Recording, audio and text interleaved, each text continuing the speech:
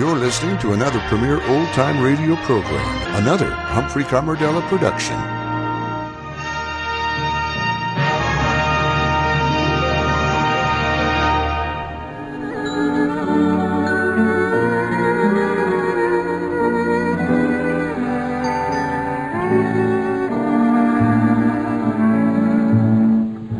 Thanks for the memory.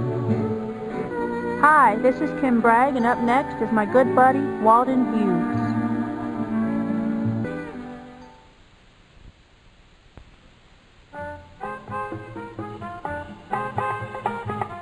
Here is Hop Harrigan from February 19th, 1942.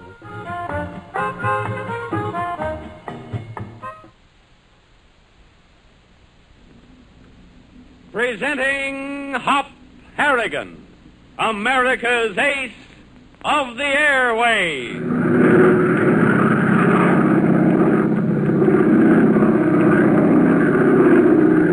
CX-4 calling control tower.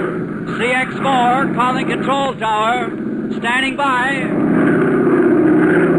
Control tower back to CX-4. Wind southeast, ceiling 1200. All clear. Okay. This is Hop Harrigan coming in.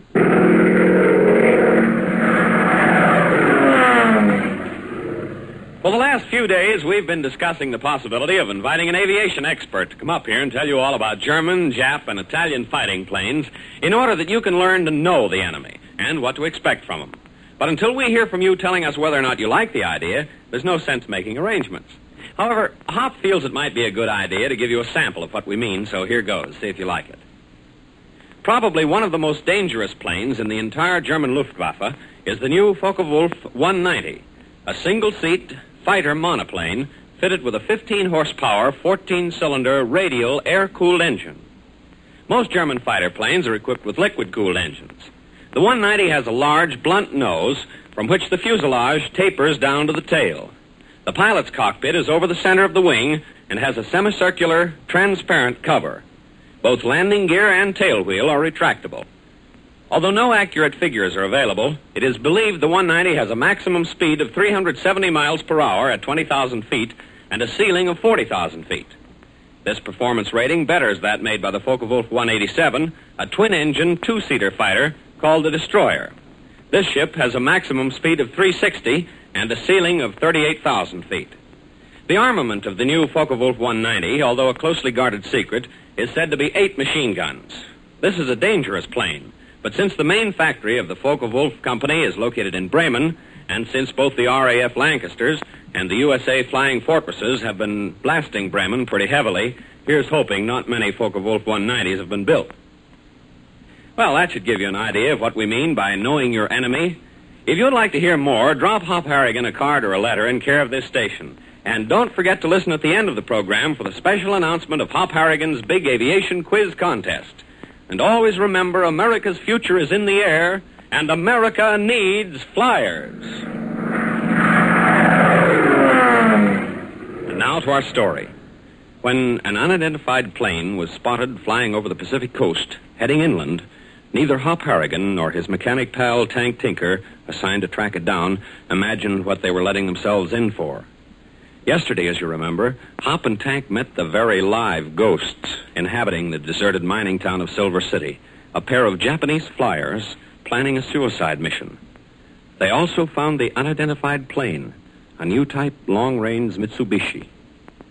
Both the plane and the Jap airmen were hiding out in an abandoned mine shaft, awaiting the 0 hour, midnight, at which time they intended loading their plane with dynamite and crash-diving it into the huge Great Western Dam, thereby destroying a valuable source of electric power needed for war production.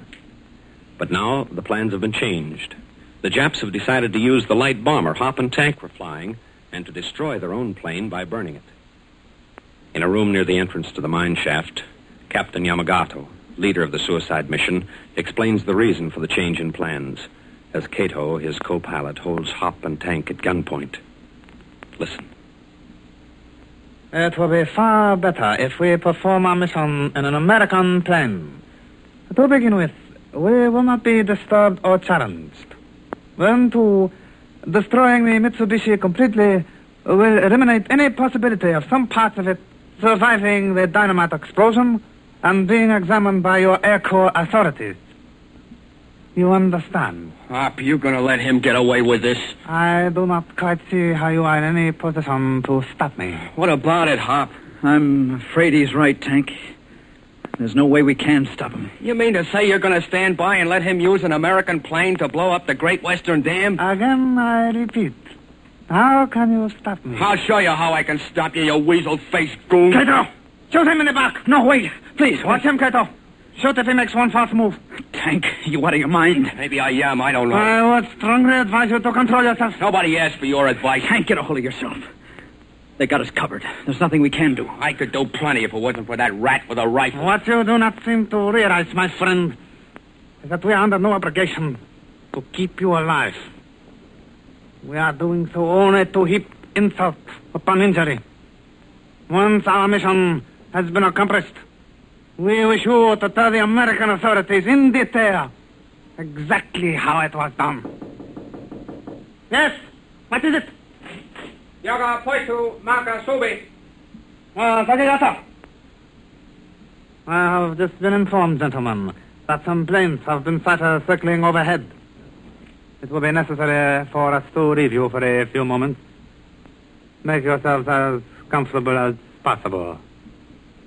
Come, Kato. Lock the door. Hop, we gotta get out of here. We gotta. Take it easy, Tank. I told you not to lose your temper. You almost got a bullet in the back. I couldn't help it. Them sneaking, hissing Japs make my blood boil. How are we gonna bust loose, Hop? We can't let them blow up that dam. Try the door. It's locked. What's that thing standing in the corner with a cloth thrown over it? I don't know. Take a look. Well, I'll be a monkey's uncle. It's a canary. Oh, that's the bird we heard chirping in here, remember? Yeah. Oh, Bertie. He's a friendly little cuss, ain't he? Oh, what would them slinky Japs be doing with a canary? Now, don't tell me they're bird lovers, not them. Hardly, Tank. That canary is life insurance. Life insurance? How come? Well, you see, this is part of a mine shaft. And years ago, before modern air conditioning equipment was installed in mines, they always used canaries to detect foul, poisoned air. And whoever prepared this hideout for our two Jap friends evidently knew that. I don't get it, Hop. Well, before going down into the shaft of a mine, one miner led the way, carrying a canary in a cage. See, birds are very sensitive to poison gases, and the minute the canary drooped, they'd clear the shaft out. Oh, I see. So that's why they've got the bird here, in case some gas seeped up from the mine. Yeah, that's the idea. It isn't likely, but these Japs evidently think of everything. But that's not getting us out of here. Yeah, and it don't much look like we're going to get out either. There ain't no windows, and the door's locked. It's no use thumping them walls, Hop. They're solid rock. Oh, I'm not so sure about that. Got your screwdriver? Hey, did you ever find me without it? Here. Thanks. See? You can't make a dent in them. Just hold your horses. Listen. It all sounds that way. Oh, no. Listen to this part. It's hollow. Hey, maybe you're right. You bet I'm right. This part is hollow. It's only plaster and it's still a little damp. All of which means it was closed up recently. Now then, let's see what this screwdriver will do on it. Jumping Jenny's, Hop, you're really getting somewhere. Hey, I got a pair of pliers. That ought to help. Come on, work fast. Hank, wait a minute. Hold it. What's up? Our friends are coming back. Quick, pile everything in front of the door. The cot, the chair, the table, everything. Hurry up. Here. Yeah. Brace the back of this chair under the doorknob. That's right. Now the cot. Stand it up on its side. This way. That's it. Here it comes. Just don't answer him. Get the table over there, quick. Where'll I put it? On top of the cot. Stand back from the door, Tank. The bullets don't even come through. It's solid oak. All right, you watch the door. I'll hack away at the plaster. Go ahead. Boy, it's too bad, Hop. Listen to him. We can only keep him out for a few minutes. We might have a chance. This stuff is soft. They're trying to bust the door down. Now brace your shoulder again. Okay. Is it holding, Tank? Yeah. Oh, you're coming. Oh, all right. What I need is a sledgehammer. Oh, why did you say so? I got one in my back pocket. Oh, don't be so funny. Hop, make it fast. He's going to give soon. Hold on, Tank. Just a little longer. Hey, what happened, Hop? The plaster cracked wide open. Now he can get through. Come on, Tank. Holy cow, you sure did a job. Where's it lead? One of the tunnel shafts, I guess. Come on, let's go. How are we going to see? It's darkened. Well, we can feel our way. Follow me. No, wait. Get the canary. Canary? What for? We might need him. Hurry up. Okay. Come on, Bertie. We're taking you for a ride. All set, Hop, lead the way. I sure hope this tunnel leads someplace. It must, if it's part of the old mine. They'll break through that door any second now. Tank, now watch that canary. If it shows sign of wilting, let me know. He ain't wilting. He's squirming around like mad. They busted the door in, Hop. They're shooting. Down, Tank, down. Flat on your stomach. They're shooting high. They can't see us. Now, Tank, don't move. Tank, keep that canary quiet. What'll I do? How can I shut him up? Put your hand over his bill. Okay. Oh, he bit me. Tank, for heaven's sake, keep quiet, will you? I wish I could understand that Jap double talk. Boy, I'll bet old Tojo was calling us plenty. Where's the canary? He's in my pocket. He don't like it, but that's where he's going to stay. Some nerve biting me. Oh, I'll remember that when we get back to Hanley Field. Tank Tinker suffers battle wound, bitten by canary. That ain't funny. I remember once when... I hear something. Are they following us? No, I don't think so. There he goes again. I bet you he's up to something, Hop. Listen, what's that sputtering? Hey, sounds like a snake. You think there are snakes in here? Of course not. Keep quiet, will you? What is it, Hop? Wait a minute. I smell something burning. Yeah, me too. Great Scott, it's a fuse tank. They're dynamiting the tunnel. Hop, are you all right? Yeah, I think so. How about you? I'm okay. Phew, that was some blast. Thought the whole tunnel was coming down. Oh, boy. Tank, I'm afraid we're in a tough spot. What do you mean? Unless this tunnel has another exit, we're trapped. We better find out in a hurry. There isn't much air down here. Quick, get that canary out of your pocket and hold him in your hand. You sound worried, Hop. Yeah, well, there's plenty to worry about. Tank, we've never been in a spot like this. If this tunnel doesn't lead anywhere, we're sunk. Well, Hop does sound worried. And with good reason, too. If the narrow, dark mine tunnel leads to a dead end, it means trouble. Serious trouble. What will happen? Don't miss tomorrow's thrill-packed episode. Same time, same station. Tune in and fly with Hop Harrigan, America's ace of the airways.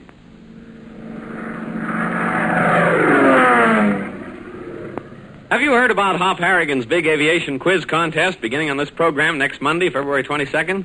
Well, if you haven't, lend an ear, because it's good news for every fellow and girl from 8 to 80. You see, Hop is anxious to find out how much you listeners know about aviation and planes. And the best way of finding out, according to Hop, is to run an aviation quiz contest and award prizes every day. Yep, every day beginning Monday, February 22nd, and continuing for 2 weeks or more. Hop is going to award 10 prizes of scale and flying models of planes, some of them worth up to $5. The quiz questions will be fairly simple, and I'm sure all or most of you know the answers. At any rate, start sharpening your aviation wits and tell your friends to sharpen theirs. Next Monday is the big day, so be on hand for quiz question number 1 in Hop Harrigan's Aviation Quiz Contest. And in the meantime, always remember that America's future is in the air. And America needs flyers. CX-4 to control tower. CX-4 to control tower. Standing by. Control tower to CX-4. All clear. Okay! This is Hop Harrigan taking off. See you tomorrow. Same time.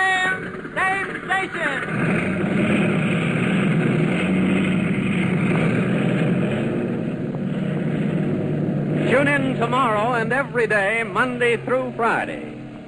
Hop Harrigan is a copyrighted feature appearing in All American Comics magazine. Hop Harrigan has come to you from New York. This is the Blue Network.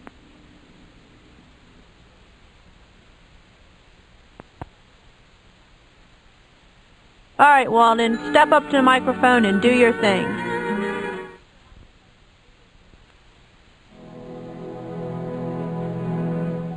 Here's part of a Yusha interview with Margaret Truman.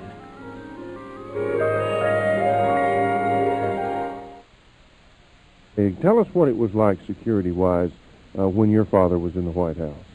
Oh, well, if we went out for a walk, sometimes he could talk me into taking a walk on Sunday afternoon when I was home from New York, and we'd have maybe 2 Secret Service men back of us somewhere. Mm-hmm. That would be all. Right. And people would speak to him on the street, and he would reply. And it was. I heard one funny thing. We were walking along Pennsylvania Avenue, and I heard these 2 women saying, "Yes, it is. No, it isn't. It can't be. No, it's not." So I just turned around and I said, "Yes, it is." And your dad stepped in for you one time when the critics got on to you about your singing.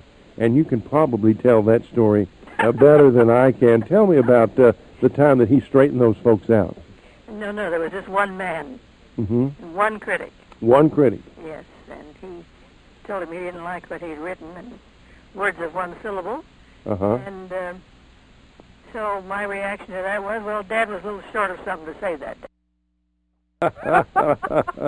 He was a man of few words, wasn't he? Well, sometimes. But I want to pass the microphone over to Walden Hughes now and to find out something about your radio career. Walden, tell me the first time you recall being on the radio. Being on the radio? Yeah, actually maybe, doing the scene in Detroit or maybe probably even before that. Oh, no. I wasn't thinking about music. I was going to think about talking. Yeah, that's what I I'm was trying. on NBC with Mike Wallace, as a matter of fact. He and I had a daily show called Weekday, and we went coast to coast on NBC. We interviewed people. Sometimes they were in the studio. Sometimes it was by phone, like we're doing. Right. And that's my first. And Pat Weaver produced it. Yeah. Now, Mike Wallace was a very well-known announcer in those days, much more known for announcing than a newscaster. In fact, he was the announcer on Sky King for Skippy Peanut Butter. And really? Yeah, we've got a bunch Mike for years. we got a bunch of commercials, and boy, he did a great job on those peanut butter commercials, just as good as he does on 60 Minutes now. I bet he was a real treat and a joy to work with, wasn't he? Mike was very good to work with. Yeah, the only thing is he would do, and he and I have laughed about it many times. If anything went wrong with any of the tapes that we used, he would get furious and head for the tape man who was. And I grabbed him one day and found myself holding nothing but a jacket. He was already gone, ready to slug him. And I said, "Wait a minute," but he didn't. So. Walden, let's talk a little bit more about Margaret's radio days. Now, talk about the big show when Tallulah Bankhead Oh, that was fun. Tell me about it. What's your memory about it? What I liked most of all was Fred Allen. Yes. Working with him. I learned a lot about comic timing from him. And I also worked with a lot of well-known actors. We'd do it, of course it was all radio, as you know. And I worked with a lot of famous actors. We'd do a skit, a serious one. And Tallulah didn't do it because she was running the whole show. Right. But they'd tell me, "You're going to do this with him." And we had 2 days rehearsal before the show on Sunday. It was live. Right. And Meredith Wilson was the musical director. Oh, yes, he was. Yeah. He did pretty well after that, too. Now, I know you also did a Screen Director's Playhouse with Jimmy Stewart. And you recall anything about that? It was a comedy skit called Jackpot. It was what? A comedy play called Jackpot. That's right. And I didn't remember the name of it until you told me. Yeah, I know. You recall anything about working with him? Well, he was delightful to work with. Yeah. couldn't have been nicer. And I enjoyed it very much. I had a good time on radio. I also had a good time on live television. I wish they could do more of it today instead of everything being on tape. But they don't seem to want to do that. All right, Walden, step up to the microphone and do your thing.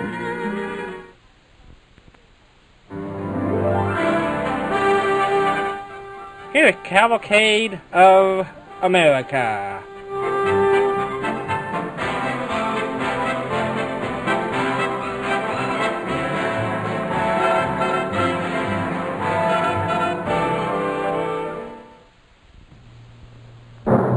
The DuPont Cavalcade of America, starring Brian Donlevy.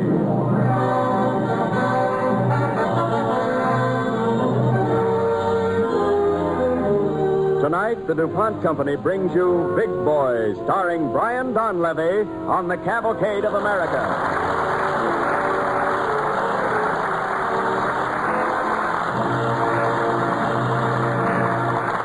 First, here is Gain Whitman. Good evening. Step into fall with a bright, cheery, new-looking home. Paint your walls with Speed Easy, the easy-to-use resin oil emulsion paint. You'll be amazed at how little it costs to paint an average-sized room. Just thin Speed Easy with water and apply over wallpaper or any interior wall surface. It comes in white and 11 attractive colors. Remember, it's speedy, it's easy. It's Speed Easy, one of the DuPont Company's better things for better living through chemistry.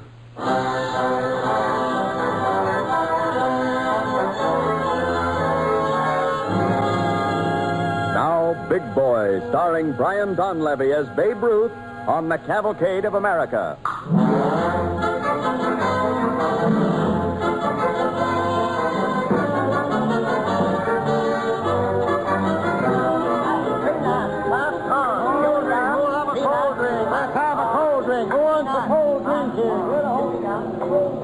Excuse me, mister. Is this seat taken? No, it's not, son. Thanks. Got here early, eh? Yes, sir. I wanted to get here before he did. Me too. Where's he going to sit? That box down there, below us. Yeah? Gee, you know I didn't ever see him play. No, I guess you didn't. How old are you, son? 13. That'd make you about 1 year old when he put away his bat for good. You see him play? Sure did. Mr. Baseball himself. Gee, Babe Ruth. You know a lot about him, huh? Yeah, I guess I do. Many's the day I sat in these stands and watched the Bambino bust fences. Yeah. Gee, he was lucky. Played baseball all the time. Me, I gotta go to school. Well, now, it was the school that started the Babe in baseball. You're kidding. No, I'm not. Go on. No, really, son, really. I do know a lot about him. Hey, look, we got maybe half an hour before game time. How would you like me to tell you about the Babe? Well, okay, go ahead. All right, son. Well, my story about the Babe starts when he was younger than you. I guess he was about, 7. Nobody called him Babe then. His name was George Herman Ruth. Was in Baltimore, just about the turn of the century.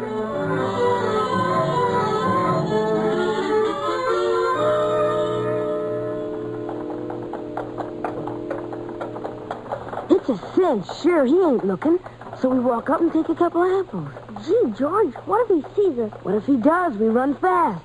What's the matter? Got cold feet? No, I ain't. Then come on. Now, easy now. Pretend like we're going past, and then make a grab. And this time pick the ripe ones. Yeah, all right. Now, got one. Me too. Hey, what's the matter, you kids? Hey, police! They're stealing my apples. The police! He's coming after us, George. You go one way and I'll cut through the alley. Go on, run. Hey, look out. Just a minute, young man. You almost knocked me over. Listen, I'm in a hurry. You must be, with a handful of apples. Listen, I gotta go. You caught him, Father, huh? He's a bad boy. Hello, Giuseppe. What's the trouble? This a kid. This a George Ruth. Oh, this is George, huh? Let me go. Take your old apple. Every day's a stealing my apples. Let me go. Oh, just a minute here, just a minute. I'll pay for the apples. All right, Giuseppe? All right, Father. You pay me when you want. Arrivederci. Thanks, So you're George Ruth, huh? You know, I was looking for you, George. Someone told me you might be where the pickings were good. What you want me for? I want to talk to you, George. I don't want to. Oh, now that was a perfectly good apple. You didn't have to throw it, did you? I don't think so. Who are you? Well, I'm Brother Matthias from St. Mary's Industrial School. School? That was a pretty fair toss for that apple, George. You're southpaw, huh? What about it? No, the school could use a lefty on the baseball team. Baseball? Well, sure, we got several teams. But I don't think we got a single southpaw. You got baseball teams there? You bet. As a matter of fact, one of the school teams is playing this afternoon. Now, if we were to walk this way, we'd pass right by the lot. It should be about the second inning.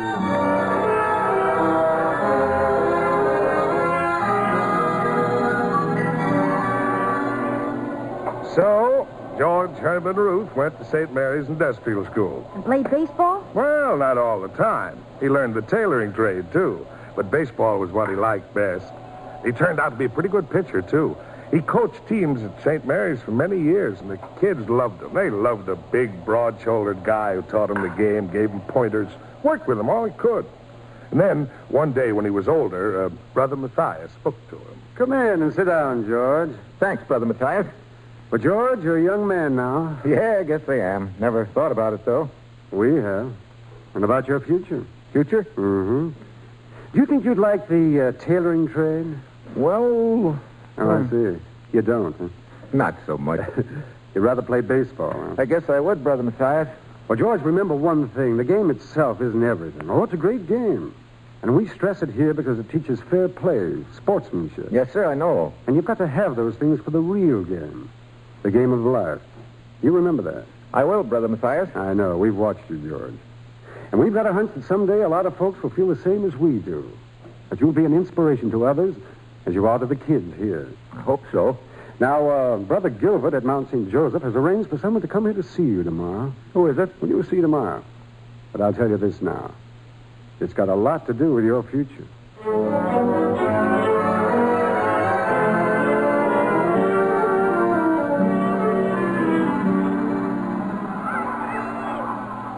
Well, there he is, Mr. Dunn. You see the big fellow, the southpaw? You think he's good, Brother Matthias? Yes, I do. But then you know more about it than I do, Mr. Dunn. Oh, well, maybe. All right, get him over here, will you? Yes. George? Oh, George? Come here a minute, will you, please? Played every position on the team, huh? Yes, and well. But we think he's better as a pitcher. We'll see. Hello, Brother Matthias. Say, that new kid Johnny's shaping up pretty good. I think he'd make a good infielder. George, I want you to meet Mr. Dunn. Oh, how are you, Mr. Dunn? Fine, George. How are you? Well, I've got some work inside. I'll leave you with Mr. Dunn. Sure, I'll see you later. Brother Gilbert of Mount St. Joseph tells me you like baseball. Yeah, I love it. Well, let's see. Give me a catcher's mitt. You gonna play? Mm-hmm. Now, get out to the pitcher's box. Well, what do you want me to do? Toss me the fastest ball you've got. Fastest? You're gonna catch it? You toss it. I'll do my best with it. All right. Here it comes. Now, that's your best? Wouldn't have dented a cream puff. All right. Try this one. Yeah, that's more like it. Now let's see your curve. All right. Here's the best I can do. Okay, George. Come on in. How was the curve? Could be improved, I guess.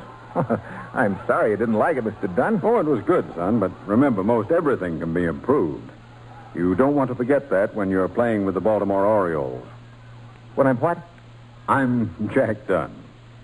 Jack Dunn? I manage the Orioles. Well, I know. You want me to play for you? And get paid for it. $600 a year. That sound all right? $600? What's the matter? Don't you like it? Oh, sure, you bet. But I was just thinking. What about? Well, about whether I can make good as a professional. I think so, son. But it's entirely up to you.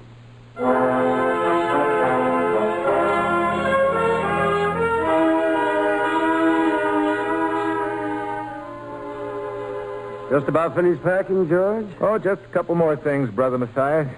You excited? I feel kind of funny in my stomach. Guess I'm afraid. Of what? That you won't make good? Maybe.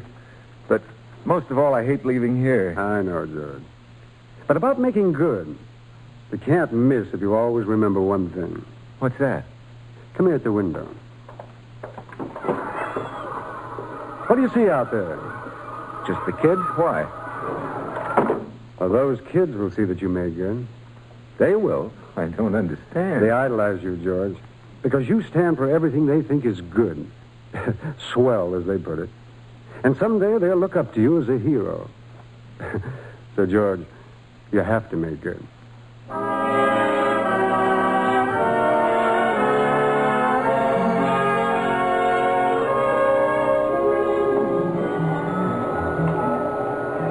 Well, son, Babe went to the Orioles, and he made good all right.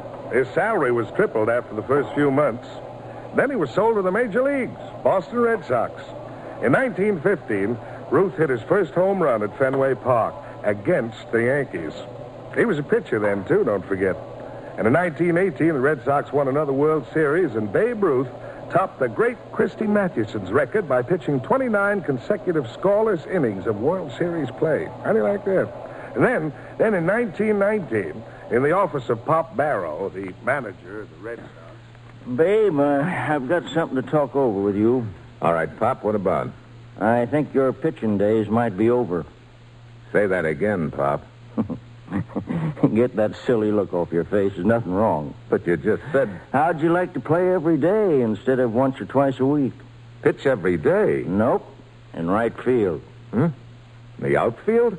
But, Pop, look at my pitching record. Right now, I'm looking at your batting average.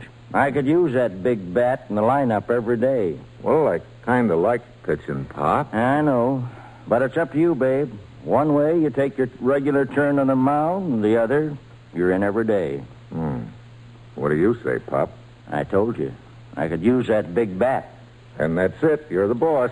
Swell. Besides, the kids will be seeing more of you if you play every day. You know, you've become sort of an idol to them around here. That's nice to hear. And that right field spot is a great place for the kids. Yeah, that's right. There's lots of them out there. I think there'll be more now.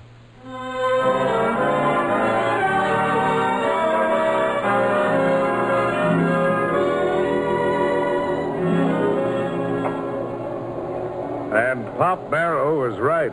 The Babe's bat began to pound the horse high. That big swing and then the crack as the ball sailed out. Oh, it was music. And what music? It wasn't long before Babe's pitching record was put in the shade by his hitting. Outfielders kept backing up. Pitchers got a little nervous when the big boy came to the plate. And, you know, the Babe set a record that everyone swore would stand up. 29 homers in one season. Gosh. Well, there wasn't a team in the circuit that wouldn't have given anything to have the Babe in the lineup. And then, one day, again in Barrow's office... But, Pop, I don't get it. You letting me go. I don't want to, Babe, but you've been sold. But I don't want to leave. I like the Sox, and I like being with you. You think I like losing you? But it still goes. You've been sold for $125,000. Who paid that much? The Yankees. But the Yankees? But, Pop, they've never won a flag. I know. But Jake Rupert's buying players to win one, and you're... Selling me to a team that never won a pennant. Now, listen, Babe. It's not the team, it's the game. You'll be playing under a great little manager, Miller Huggins. I think this is your big chance. Well, if that's the way it is, I guess there's no changing it. Your salary will be $20,000. That's twice what it is now. But I still hate to leave. What's so funny, Pop? Nothing's funny. I'm just thinking. If you think there were a lot of kids in Boston, wait till you get to New York. And something else. Don't let them down, Babe. Even though you're good enough to be worth $125,000. Pop, if I ever let the kids down, I wouldn't be worth a nickel. Not even to myself.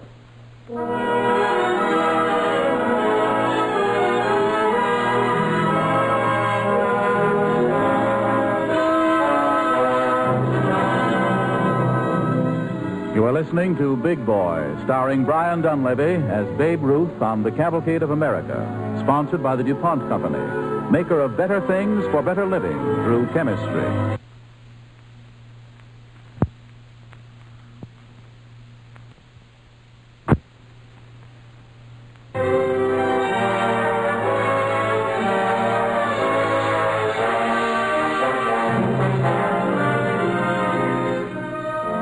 the Yankees for $125,000, Babe Ruth starts his first season with the New York Yankees in 1920.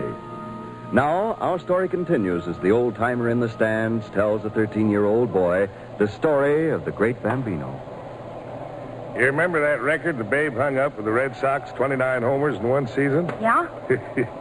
Well, son, the first season with the Yanks, the Babe clouded 54 homers. Gee. Oh, that was nothing. In 1921, his second season, 59 balls sailed out of the park, Ruth starting them on their way. And by 1923, when the Yankee Stadium was built, people were calling it the house that Ruth built. And it was just after a game there when Ruth left the locker room.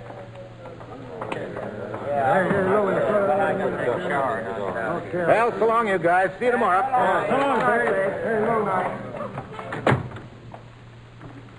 Hello, George. Brother Matthias. How are you, George? Oh, it's good to see you. How are you? Just fine. You didn't come all the way to New York just to see me, did you? Well, yes, but mainly to find out something. Huh? What? Let's go outside. Oh, sure. Right down the corridor here. My car's at the side. Maybe we'll go for a little ride and talk. Yeah, I'd like that. You said you came to find out something. What? Well, Brother Gilbert and I have watched your career, the career of the greatest player in the game. Of course, we may be prejudiced. That could be. But what did you come to find out? Whether you made good or not. Made good, but you just said... That you were a great ball player, yes. But there's something else. Oh, here, we go out this way. Hey, there he is. Hey, there he is. Hi, babe. Hey, babe, sign this for me, will you, babe? Come on, please. Come on, babe. Oh, wait a minute. Hey, wait a minute, fellas. Hey, what? Who was here first? I mean, Now, wait a minute. Will you take it easy? Hey, listen. I've got a very important friend with me today, and I haven't seen him for a long time. I tell you what. Suppose you all come back tomorrow, and We've been waiting all day, babe. All right. I tell you what. Hey, Sammy, get a flock of balls, good ones, and give them to the kids, will you? Is that all right, fellas? Oh, yes, sure. Okay, swell. I'll see you tomorrow. Yes, They're standing there every day. I get a big kick out of them. Yes, I see that. Now, what were you saying about wanting to find out something? I just did, George. I just found out that you have made good. The most important way. With the kids.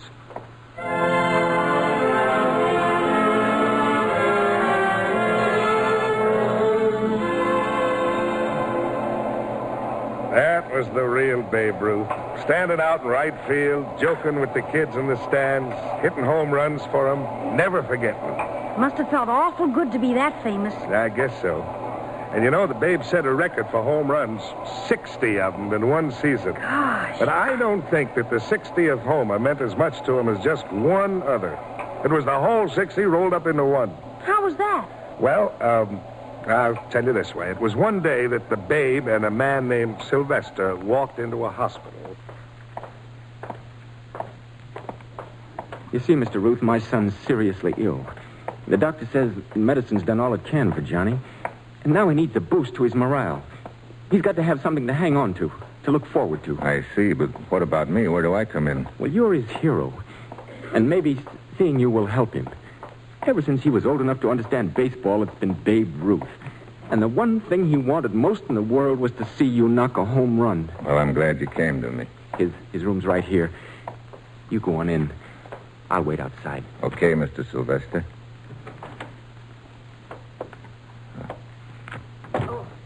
I'm sorry, sir, but Johnny's not allowed visitors. It's all right, nurse. I've got permission. Hiya, Johnny. Huh? I know you. Babe Ruth. Gee. You sick, Mr. Ruth? No, I came to see you.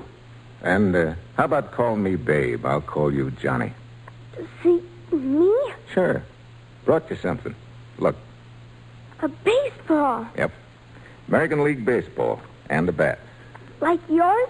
Well, it's something like it, but maybe a little lighter than mine. Here's a glove, too.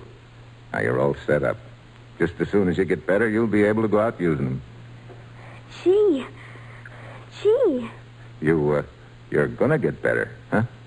I'll try hard, Mr. Ruth. You bet. I'll try as hard to get better as you do to get a homer. Then that'll do it. Is it hard to hit a homer, Babe? No, it's as easy as falling off a log. Almost as easy as it is for you to get better. That easy? I'm pretty sick, I guess.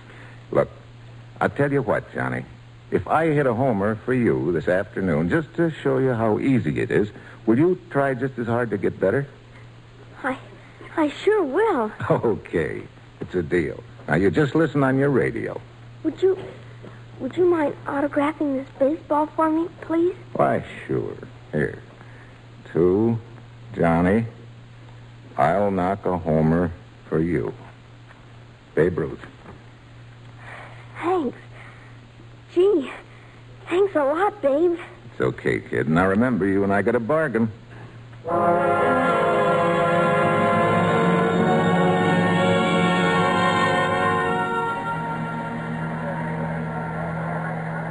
Is it good for Johnny to have that radio on, Doctor? Yes, leave it on. He's shown more interest than he has in days. How's it going, Johnny? Gee, Doctor, Babe's coming up again. And coming from the Yank dugout is the big boy, the Babe. He's been up twice today, struck out twice. If he's going to hit, it'll have to be this time his last at bat for the day. Now he's walking to the plate, and Miller Huggins walks over to talk to him. The Babe looks mighty serious today.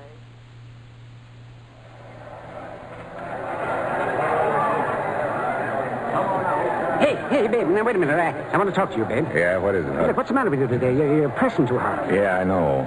So what if you don't clout one out? The game's in the bag. Not for me, Hug. I gotta hit a homer today. Take it easy. Tomorrow's another day. Tomorrow will be too late. Well, the big boy. Back again, Babe. Uh-huh. Indian signs on you today, big fella. Why don't you sit down and save the trouble of coming up to the plate? You stick to catch and keep your eyes on that apple. All right, Ed. Let him have it. The big boy's got dust in his eyes today.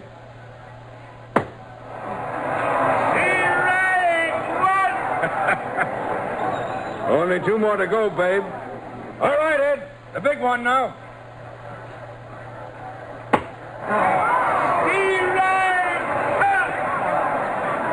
Can't argue about that one, Babe. Zip right down the middle. No answer? The next pitch, Johnny. The next pitch. Oh, we got the big boy talking to himself. Here it comes again, Babe. Watch it.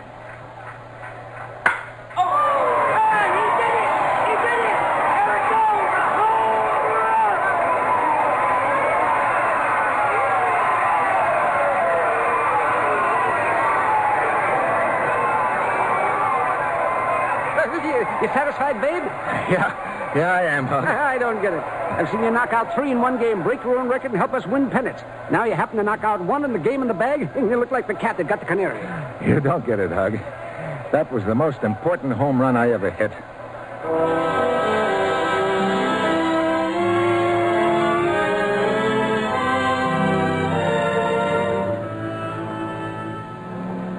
Well, son, Johnny got better, all right.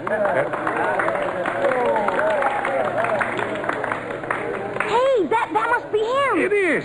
The Bambino himself. Ladies and gentlemen, your attention, please. Sitting in the stands today, ladies and gentlemen, is one of the greatest of them all. The one and only Sultan of Swat, the Bambino himself, Babe Ruth.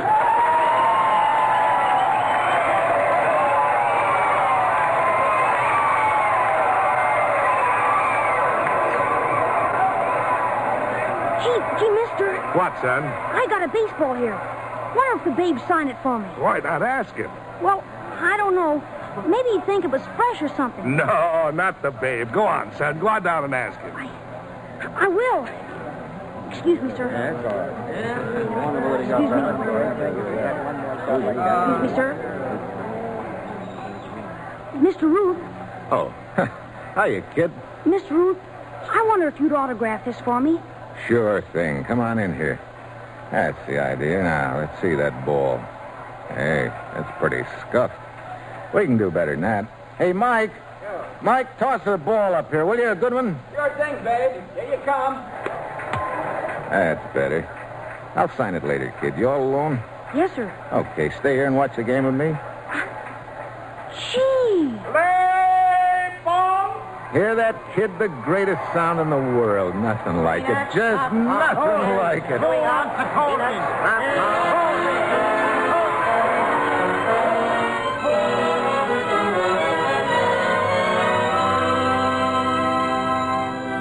And the Babe goes on, never to be forgotten. A colorful reality to those who saw him play, a living legend of inspiration to those who didn't. And as another World Series opens tomorrow, there are those who will sit in the stands and remember the crack of his bat, the Babe trotting around the bases, that big grin on his face, Mr. Baseball himself.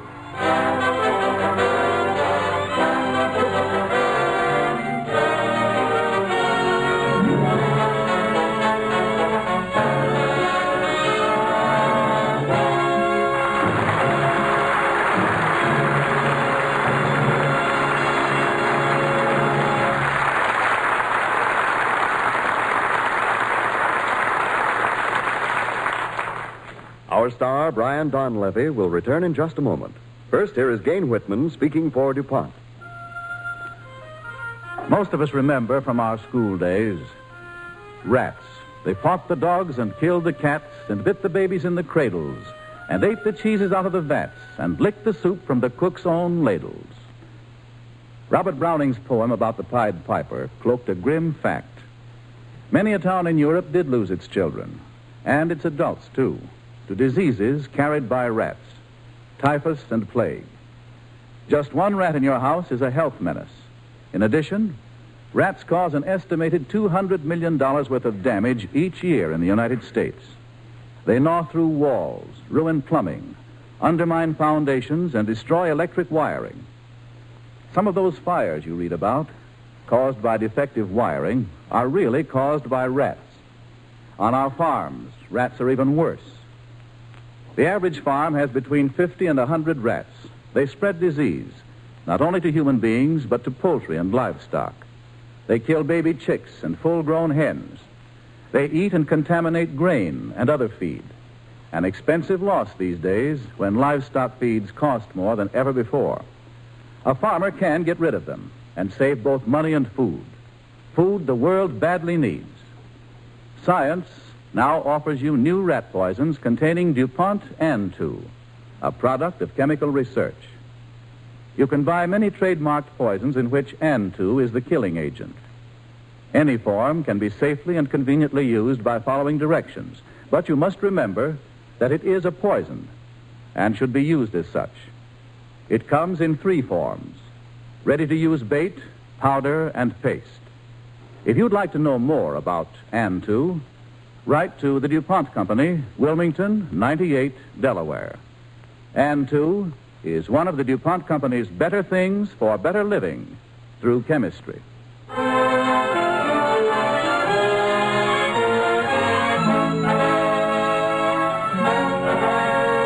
Now, our star, Brian Donlevy.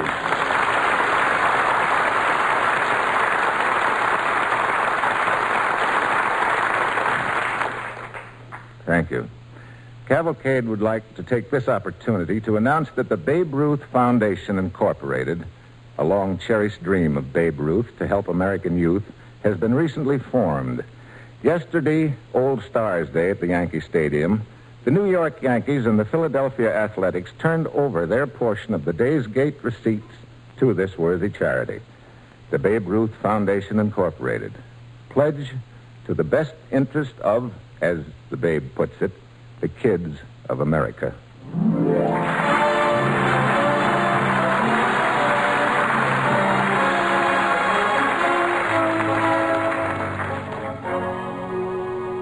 If you were a lawyer and a boy was accused of stealing your car, would you defend him in court? A man named James West did. He did so for 2 reasons, 2 dramatic and exciting reasons.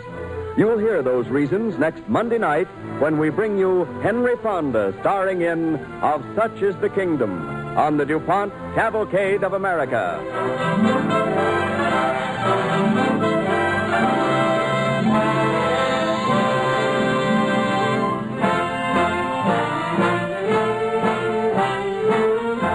music for the DuPont Cavalcade is composed and conducted by Robert Armbruster.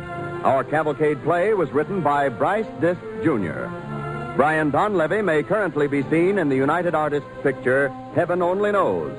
The motion picture, The Babe Ruth Story, will be produced and directed by Roy Del Ruth and will be released by Allied Artist Productions from the autobiography of Babe Ruth with Bob Considine, to be published by E.P. Dutton & Company, Incorporated.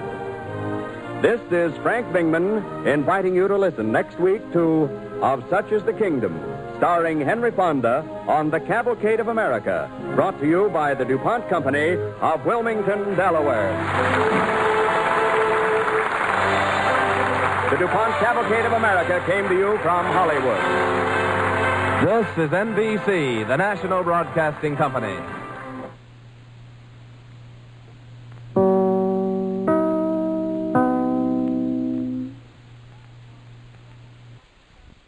All right, Walden, step up to the microphone and do your thing.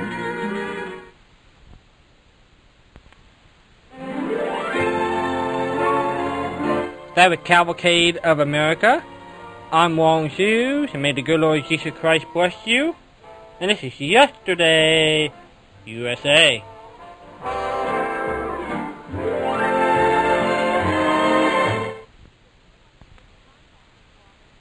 If you would like to get in contact with Walden, his email is walden1@yesterdayusa.com.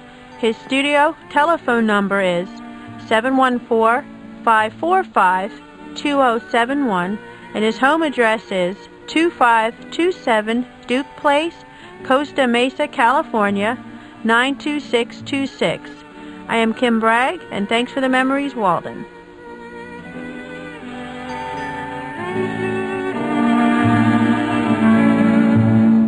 Cheerio, toodaloo. Thank you so much.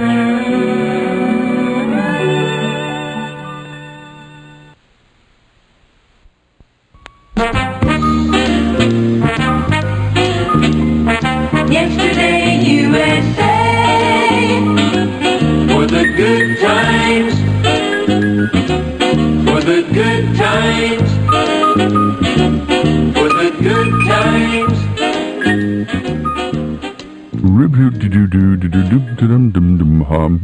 Oh, hello there. I'm just having a good time here on the radio. Bill Bragg, the man with a million friends, saying thank you to every last one of you who prayed for me during my illness and who accepted the replacement people that were filling in for me while I was performing at the great State Fair of Texas.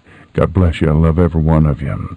And this tape number 7, or the last part of it anyway, for the 2-week period that began on November the 5th. And my goodness, if you'll do the arithmetic, subtract 5 from 25. That's how many days we have left. No more than that, probably fewer by the time you're listening. You see, November 25th, the last Sunday night of November, that's when we'll do the Yesterday USA auction. This is about 10 or 12 years we've been doing this. We only do it one day a year. 1 day a year we interrupt normal programming. The rest of the time, 365 or 364 or 365 is leap year. Those are the number of days that we present old-time radio shows for you, uninterrupted, free of charge. Is that amazing or what?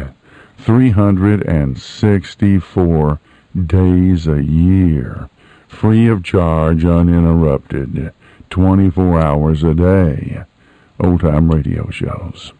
What happened to that one day? Well, we interrupt the last part of it for the Yesterday USA auction. Starts around 3:30 p.m. Eastern Time. We'll let you know as the time gets closer. Be sure and listen to our nightly live broadcast, 10:30 p.m. until midnight. We do a live broadcast 7 nights a week. You can find the latest information there. You can come to our website, www.yesterdayusa.com. Enter the website by clicking anywhere in the upper left-hand corner. And then on the left-hand side, click under Auction. You'll find that under How to Help Us. You can look at the items from last year. We'll have this year's items as quickly as possible. Kim is working night and day on that. We'll get it up as soon as possible.